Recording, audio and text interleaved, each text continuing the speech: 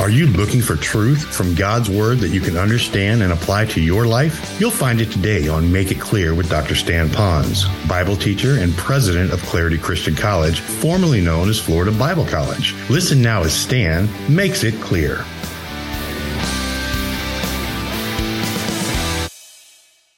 Sometimes we say that we're looking for that sweet by and by, but we have to live in the nasty here and now.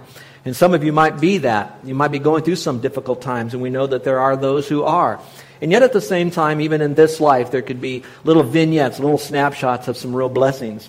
I like to say that being a pastor, at least for me anyway, has been one of the most exciting callings that I think I could have ever had. In fact, I know I could have ever had. I thoroughly enjoy pastoring a church. I thoroughly enjoy having people that I could take to the Lord and hopefully take the Lord to them through God's Word. It has been a joyful experience for me.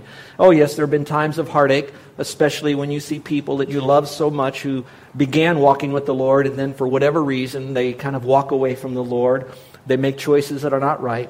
Or perhaps at the death of someone who's a saint, there's a little bit of sadness there. Or maybe at the death of someone who doesn't know Christ as their Savior, and we have to be a part of that. But there's a lot of joy. I get joy when I see someone come to faith alone in Jesus Christ, and then soon after that, they then decide to follow the Lord in obedience to His Word. That excites me. It excites me when I see a Christian man and a Christian woman come together and make a lifelong commitment to live together in holy matrimony. I get excited when I go to the hospital and I see a newborn babe, and sometimes even the parent will allow me to hold that babe for a moment and be a part of that experience. I'm excited when I see the students, those of you that sometimes are single and you've gone through your classes for so many years, and then you break through with a graduation and you see the whole world and have an opportunity to make a difference with people, hopefully, that will make a difference as well. So those are exciting times. But then there are sad times in my life. There are sad times when I see people that I love here in our faith family that, not due to sin now, but just through the life experiences. We have a couple today, military, that'll be going back to the mainland. All of you that are here for just a certain amount of time in Hawaii, stationed here, and then have to leave. I know it's hard for you, and when we know you're leaving then, when we really know you're leaving, there's that long goodbye. And of course, we hope we see each other again here, but we know we'll see you there. That is a sad time for us. And then there are other times that we go through issues, just life, and that causes us some pain. But I have to tell you that I think all of us knows that there are some heart-wrenching times that have so much pain in it because of the tremendous life crisis that it almost breaks us down. One of my favorite missionaries is Hudson Taylor, and nearing the end of his life in the late 1900s, over 1,500 missionaries were in China, and hundreds of them were being killed through a Chinese revolution that was going on. And they tried to keep it from him, but they weren't able to do that. And so it came to a point where he was hearing one missionary family after another missionary family, husbands, wives, children, and even their ministry people, Chinese people actually, that were being slaughtered. That he was a broken man, and yet he walked so close to the Lord. And he said this. He said, sometimes you come to a point in your life where you can't even pray any longer. But he said this, I can trust. And so I don't know where you are if you're listening to me now, that you're at a point that life has been so devastating to you that you feel like you cannot pray any longer. Now I know that there are a lot of people that need prayer, and we're going to talk about what do we do when someone needs prayer, but sometimes we ourselves need to have prayer. Everybody needs to have prayer.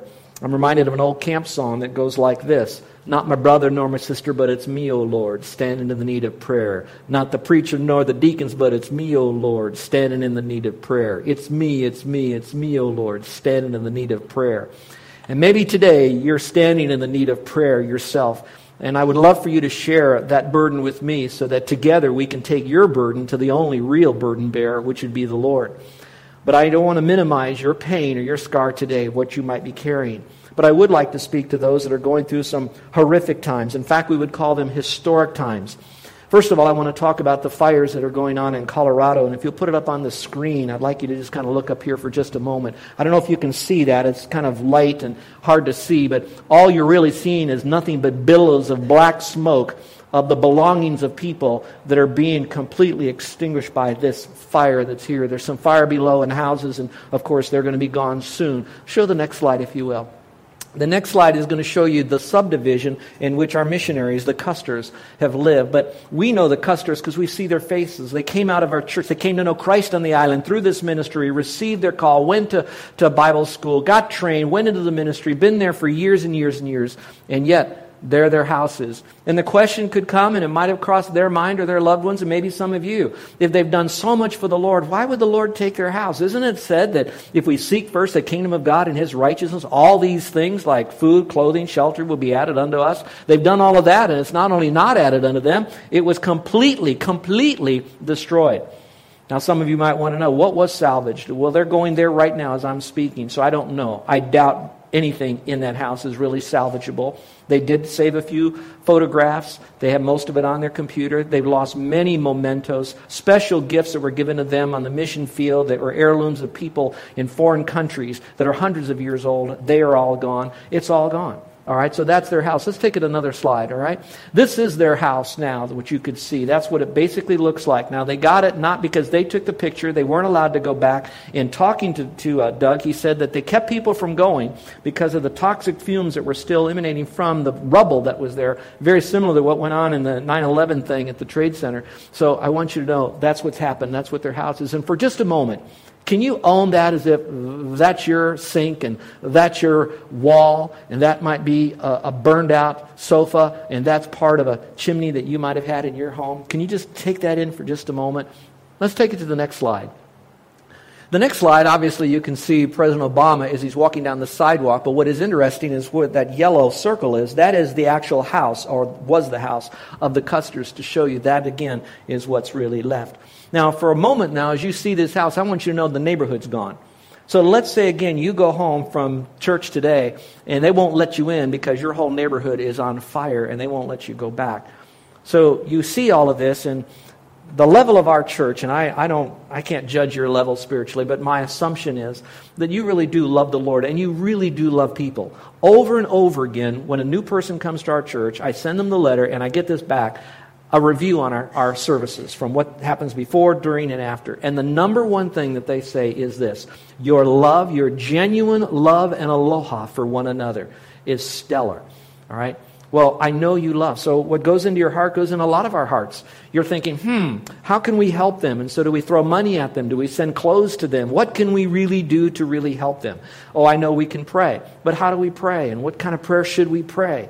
Well, I know that God is so gracious and He understands right where you are in your own walk with the Lord. And He will take your childlike faith prayer and through the Holy Spirit Himself will then pray it back to the Lord properly and all of that. But God does give us a way that we can pray. So these are just a few of the slides so that you'll get a real feel for what's happening there. And just remember that they have many, many months, perhaps years, before their life will have some bit of stability back again, even though they've lost everything. So think about, by the time insurance people get there, how much money they're going to get, getting a contractor, what do they build, do they not build, what is it going to look like, meeting all of that, and at the same time, the care of the missionaries that are under the Custers for whom they're responsible to lead. So they have all of that going on. And then aside to that would be family.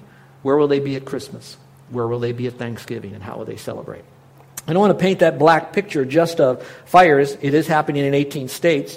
But those of you who have been following, there's devastating floods that have occurred in Florida and Georgia. You've heard about how much rain would come down and entire subdivisions are underwater there. There's severe storm damage in the Northeast. Every year for decades, Thomas Road Baptist Church, which was Jerry Falwell's church, which is now pastored by his son, had the hugest 4th of July event for God Bless America, but as well as giving the gospel, and they would rent some big facility like a stadium. Everything was planned to happen. Today was the day for their major outreach, the biggest outreach of the year for them. I got a note back from them, and they told me that it was all canceled because of the storms there. Now you go a little bit further, and you could talk about the record-breaking heat. You could open up any newspaper, and you can hear about the heat, but you don't really feel the heat until you're in the heat. And to know what's going on, now watch this. You take the heat that's generally moderated by air conditioning and fans, and you put it up against most of the Northeast that's without power. So now you have this devastating, historic, record-breaking heat, and nothing to alleviate that heat. That's what's going on. Now, some of you might be saying, what is God doing? Well, I don't have the answer. I don't have a crystal ball. I don't know God's mind totally. But I do know what God has to say about when others need prayer. And we're going to talk about that in just a moment. Now, I talked about some of the things happening in the United States, but now I could put a little asterisk after that. And that's just the United States. Everything I mentioned is happening in some measure, in some way, some other places in the world. So this entire world is shaking. All of creation is groaning for that glorious day that most of them don't even know about. and obviously won't ever experience. So I want to talk a little about that today. I want to give you what we might call crisis categories. And I'd like you to maybe take some notes, because I want you to look at these categories and perhaps in your mind allow the Holy Spirit to bring back people into your world that might be going through one of these crisis categories. Because I want to set you up, because I know you want to pray for people. And our church is a wonderful church, and we do believe in prayer, but I want you to really own the needs of others. And we're going to open up this whole thing of prayer in a big way over the next few weeks, something that I think I've never done before, truths that I'm learning even now as I've gone deeper into some understanding about what intercession means even, that I want to share with you so that you could go in prayer to another level. Well, let me go over some of the categories for you now, because it's not just fire and floods and storms and heat. And these are 9. These are maybe not the only 9 categories, but these are 9 that I picked. And I think in some measure you can put some catastrophe in this if it's not mentioned somewhere. First of all, I did mention fires. Let me talk a little bit more about that, because when I opened up the internet and I went to the U.S. Forest Service map, they had fires all over the United States, including Alaska and Hawaii, and they talked about many, many more fires. There's a lot more people that lost homes than just what we heard about in the Mountain Shadow subdivision and around the area. So here's what I found. We're just going to evaluate level 4 fires. That's how large and intensive they are. New fires. There are 182 new fires. And by the way, let me pause. The statistics I'm giving to you right now are statistics that are dated June 30th, 2012. When was June 30th? Yesterday. That's how current these are. New large fires are 9. Large fires contained, 6. Uncontained large fires. Now remember, new ones are added to the ones that are already there. Uncontained large fires are 50 of them. That means uncontained. The one that's gone through Mountain Shadow that's been burning for weeks now is not yet 50% contained. And the wind is supposed to pick up later today and tomorrow. Then we had floods, the second category. We've had a flood here. Those of you might have experienced your own flood and the devastation of when a flood comes in and the damage that it can do and how difficult that is. Floods even like when the Mississippi overflowed its banks. Famine. Often we see that is involved. Finances, recession, unemployment. It wouldn't surprise me if you're not 18 inches away from someone that has lost the job or could lose a job, and their world is going to be so different until they can get back on economic stability again. Then you have fitness. There are people that have just found out this week that they have cancer, uncontrollable or incurable disease, something that's going on in their bodies, and they probably don't have enough insurance for that. They're struggling with how do they do that and then how to carry on. I talked to someone who had a home. That home now is led by a breadwinner, so to speak. That breadwinner has cancer, so they don't even know how they're going to make payments to keep that house. So where are they going to go next? That's horrific for them. Next would be family. There are people today that are waking up and knowing that their father or husband didn't come home last night and will not come home again. There's that sense of abandonment by family. And maybe some of you are experiencing that an adult on an adult, not just as a child growing up or a wife or a husband. Then you have friends, the feeling of loneliness, rejection. You have no friends, or the deep friends you've had because you've had such a culture of friends. Now you are ripped from that culture because of employment or military or something else, and now you have that real loss where you go to bed at night and you put your head on the pillow and the tear splashes the covers of that, knowing that there's nobody you could talk to about your deepest fears, anxieties, the things that you're going through. You do not have that kind of a friend, earthly friend. So you feel so lonely. Then you have the foes. I would like sometimes only to carry your burden with you to the Lord, but how many of you went through what we might call violence? Some of you had a friend who was murdered, rape, something that was so devastating to you physically that it has traumatized you to today, whether it was even child abuse growing up. And then the last one is one that we don't talk about very much, but it is extremely real, and maybe it's because those that are in ministry are closer to this crisis. But when the crisis occurs, it doesn't stay in the Christian leadership community. It goes everywhere. And that's what I'm going to call the faith crisis. Now, that's not all I'm going to preach on, just a little point on the faith crisis. Just yesterday, I received information from the mainland. I'm going to read what I received on a faith crisis, leaving out the names. On May 31st, Pastor so-and-so resigned from named church in La Mirada, California, after 6 years of faithful service. And here's what that pastor wrote. For the last year or so, I've been dealing with a slowly expanding crisis of faith. The elders at named church, we are also, my dear friends, have faithfully walked with me along this entire process. Together we've come to the conclusion that it is best for me to resign my position as elder pastor at said church. We do not know what the future holds, for this is the first time in my adult life I'll be looking for a job outside the church.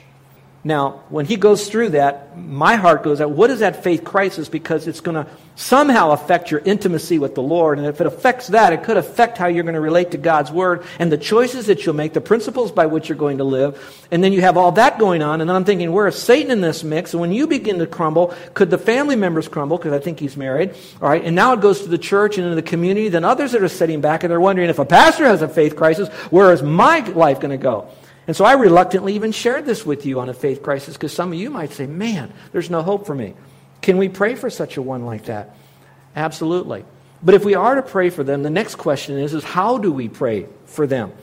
Well, before I get into even answering that in its thoroughness, I need to give you a couple issues that need to be resolved first, because if you don't get these resolved, I don't think we'll go to the next level. So here's the first one. It's a question. Obviously, when others need prayer, what do I do? How do I do this? Here's your question. Do we want to learn how to pray the way the Lord wants us to pray? You have to almost go back to the very foundation. Do we want to learn how to pray the way God wants me to pray? Or do we want to bring to our prayer time all the things we thought we knew, what we heard others pray, little, cliches? Do we want to we could talk to God. He's so loving. He doesn't really care. Just so I talk to him. Or do we really want to say, Lord, I want to learn. How do you want me to communicate? We might even use this term. What is your language of prayer you want me to speak in? That's huge. So I can really connect to him. Now, I don't want you to think that, you mean for all these years, if I didn't know this, God didn't listen to me, he couldn't hear me? I'm sure God is much bigger than all of that. But on the other hand, would you want your kids to go through life socially crippled and you knew how to do something better? They'll still survive. They won't be, in jail and all of that. But wouldn't you want them to really thrive? Well, God says, I want you to thrive in your communication with me. And so he has outlined in his book how to do that. So, do you want to learn that? You have to answer that question first, because if you don't say, yes, I either want to learn or I want to have reconfirm what I thought I knew to make it was right, then the rest of this is just sitting back and kind of listening to me rattle for a while, and it won't have the impact on you. Here's the second issue that you have to deal with. Let's say you answer the first one, yes, I want to learn to pray the way God wants me to pray. The second question would be, will we use Scripture as our mandate, message, and model for prayer? Our mandate, God says to pray. Will we pray with that same intensity? We could even use the word motivation, etc. When we pray, will we pray with the message of the way God wants us to pray? So in other words, we're going to look at the prayers in Scripture and not just give it a lick and a promise, 3 points in a poem. So what is the message of prayer that God is speaking to us? And let me give you a parenthesis. My entire life, probably, I could give to this topic of prayer and wouldn't plummet the depths of what God would want us to learn about prayer, because prayer is so at the center core of our relationship with God and even sound theology that it then, like a tentacle, goes everywhere throughout Scripture and everywhere with God, that really broadens it, makes him technicolor, surround sound in our life. So I could never give you all the message, but I hope to give you more than what you have now. And then the last would be, what's a model for prayer? Because the Lord just doesn't say pray and then doesn't show us how to do that. He shows us how to do that. He gives models of others in Scripture. If you are having difficulty understanding that, let me use this as an illustration, biblical illustration. In Ephesians, Philippians, Colossians alone, Paul prays for others. So they had needs. He prayed for others. Now, the Lord didn't say that's how we're to pray. But here's what he did do. By the inspiration of the Holy Spirit, he permitted to have Paul write how he was praying for others to be put into Scripture, Holy Writ, so we would read it today, and the Lord never, through any other Scripture, canceled how Paul prayed or for what he prayed. So in essence, then, it becomes a model of how to pray for others. So we're going to look at that, probably not today, but to let you know that there are models that we can look at and gain tremendous insight from it. So the topic of when others need prayer, I believe, is simple. I don't believe God wants prayer to be complicated, because he wants us to have a communication with him. But I don't believe it's simplistic. I don't think it's just, I talk, God listens. I demand God, and he does what I say. I don't believe it's at all like that. So it's simple, but not that simplistic. So as I begin this topic of when others need prayer, I began to look at a lot of things. And the more I opened it up, it was like a Cornish hen. As you open it up and you take it apart, you can't even get it back together again. It just gets bigger and it just seems to just kind of go. One of the questions I asked myself is, all right, if I wanted to pray for someone, what do I pray for them? Well, watch this. Not following a model that Paul prayed, which is good to do, but I wanted to find a verse, what God told me to pray. When he actually said, he's telling me, this is what you're to pray for another person. What would it be like? I went through Scripture, and I not just what he did, what Jesus did, and all that, just where were the commands? I don't know if I like that word totally, but when he's telling us to pray, what did he tell me to pray for others? What was the command? I think there are 3. I won't have time to get to that today, so I hope you're back next week. I'm not trying to lure you and manipulate you. I'm just saying, you want to go home today, don't you? All right. The second issue is this. While it doesn't have a lot of verses on telling you this is how you are, or this is for what you are to pray for another person, as a command might be, what I have found in Scripture, that there are a lot of principles about prayer, where that it's not just this is what you are to pray for other people, but this is how you are to pray for other people. So there's basically 3 things we are told to pray for them, and a whole lot of how we're to pray just in general. Now, when I say that, some of you like to live in a box, and you're thinking, oh, these are the only 3 things I can pray for another person. The rest of it, no need to pray. I won't go there. I don't think that's an exegetical solution, all right? But just to be clear, there's the 3, and I'll give you those later. But there's a lot of the principles in how you can pray. And you know what else I love? The Lord has given us so many Old and New Testament examples of people praying. Now, this series is not going to be an exhaustive series purely on how to pray. I want it to be on when others need prayer, how do you pray for another person? And so I'm trying not to make it too formulistic, but at the same time I want to give you some pegs that you can hang on to. So one of the ways I thought I could do that would be perhaps by using a question and answer format. I don't often like to do that because you could reword questions and it would change the answer. And when do you quit answering questions? And sometimes some questions are kind of overlapping and they would be answered differently. But for you to have some place to begin, I'm going to do a question and answer fashion, hoping that it'll help you. And I'm really kind of out of my comfort zone because I prefer to teach the Bible verse by verse, chapter by chapter, sometimes word by word. I believe it's healthy to do that because it's good to have the entire meal and you do this, and this. And this way we prevent problems. Other times, though, when we are really in need of special knowledge or we're struggling with something, I don't go to my medicine cabinet when I'm ill and open my medicine cabinet and I start with these pills and then I eat the next pill and the next pill and I go through all the shelves until I'm done, all in order. I don't do that. When I have a headache, I grab that which is going to help my headache. It will be biblical.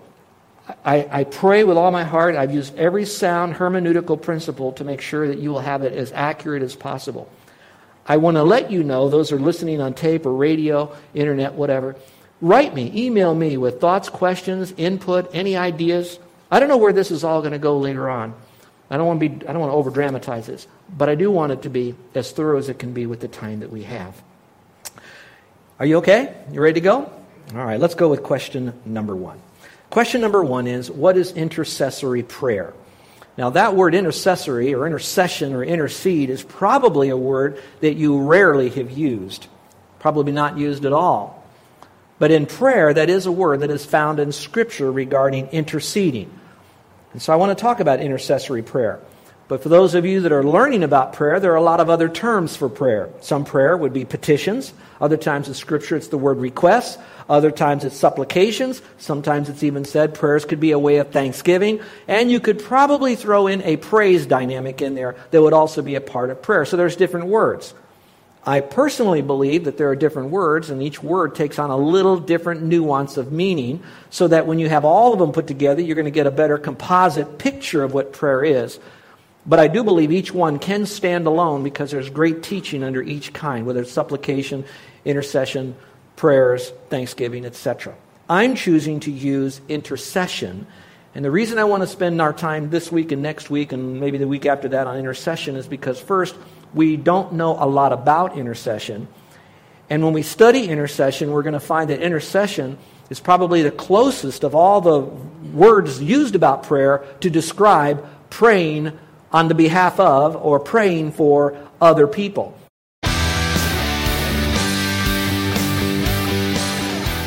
This is Joe Ponz, and I want to thank you for listening to Make It Clear with the teaching of Dr. Stan Ponz, founder of Make It Clear Ministries and president of Clarity Christian College. Make It Clear is dedicated to taking the Word of God with clarity into every person's world. It's the support of listeners like you who make the ministry of Make It Clear possible. You can provide your tax-deductible gift to Make It Clear online by going to makeitclear.org. That's makeitclear.org. Thank you for helping us make it clear. If you would like to have Dr. Ponz speak at your church or event, please email us at tellmemore@makeitclear.org. That's tellmemore@makeitclear.org. Thank you, and remember to make it clear.